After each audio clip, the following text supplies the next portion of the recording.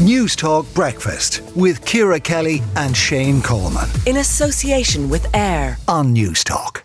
Let's turn to the story of a 40-year-old woman being killed, a 20-year-old woman left with serious injuries after being hit by a train in County Sligo yesterday evening. We're joined by Gaffney, broadcast journalist at Ocean FM. Catherine, what do we know about this shocking accident?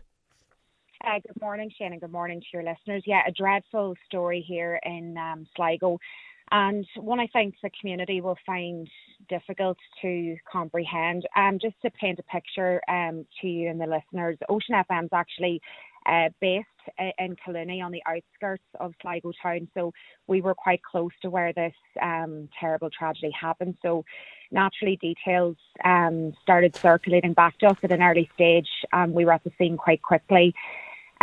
Initially, the road between the townlands of Collooney and Ballisadare wasn't closed, but obviously then a decision was taken quickly then to close the local road to facilitate the major emergency response. So that involved like the Gardaí and the fire service, ambulance personnel, and even an army helicopter landed at the scene at one stage.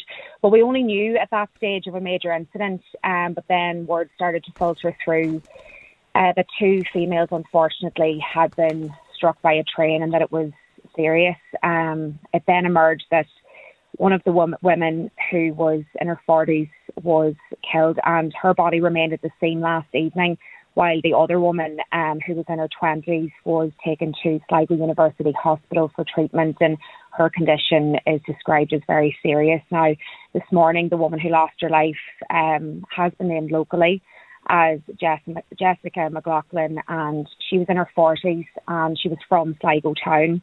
The younger woman who was seriously injured is believed to be related to the late Miss McLaughlin.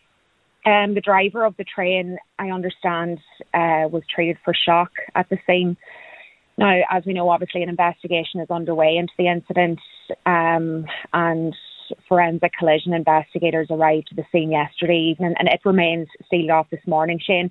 I understand that actually 3 separate investigations will now take place into the incident, one by the Gardaí, the Railway Accident Investigation Unit, and Irish Rail's own internal examination. Okay. The passenger, you mentioned the driver being treated for shock. It must have been hugely traumatic for the passengers who were on that train as well. Absolutely, Shane. I actually wasn't able to talk to the passengers. They disembarked from the train hours after this horrible incident actually happened, but they disembarked a long way up the road. Like, the scene was sealed off and we weren't able, the barricade was kind of a long way down from the actual scene itself initially, but I was speaking with local Sinn Féin councillor Thomas Healy close to the scene last night. He described it as a sad day for Sligo, and he'd been speaking to a few of the passengers, and of course, as you can imagine, they were upset and shocked and traumatised about what had happened. Around 100 of them, Shane, had to stay on the train for several hours before Gardaí gave the all clear, and they were subsequently brought in then by bus back into Boyle and Collooney to continue on their journey to Dublin. So you can just imagine what they went through in those hours and how they're feeling this morning.